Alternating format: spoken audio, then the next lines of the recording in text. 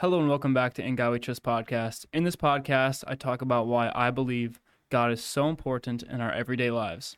I do this through Bible readings, Bible studies, and talking with friends about God. If you would ever like to come on, feel free to reach out to me on Instagram or Twitter at In God We Trust podcast.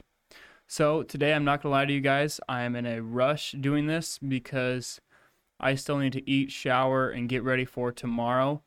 And I'm doing this at 9:30, and I try to go to bed at 10 o'clock, and a sleep schedule is very important for staying on top of things and in a routine. So I just want to kind of say a prayer today, and then tomorrow we will pick back up on Proverbs. I think we're chapter 10 maybe, not positive, but yeah, I just want to let you guys know that sometimes you can feel God, like it feels like he's right next to you, and sometimes it just doesn't even cross your mind. So when you pray in the morning, pray for God to help you keep your mind on him.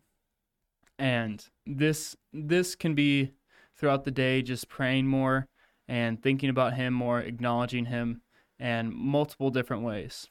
So I'm just going to say a quick prayer, and then we're going to break down.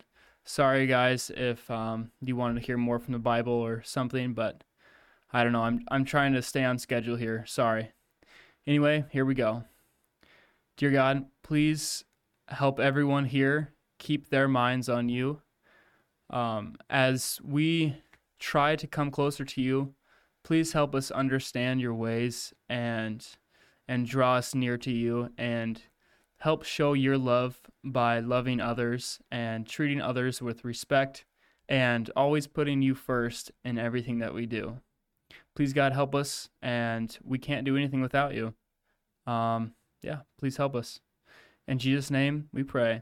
Amen. Okay, well, I hope you guys enjoyed that little prayer. Have a great day. Keep going. Stay strong. God bless.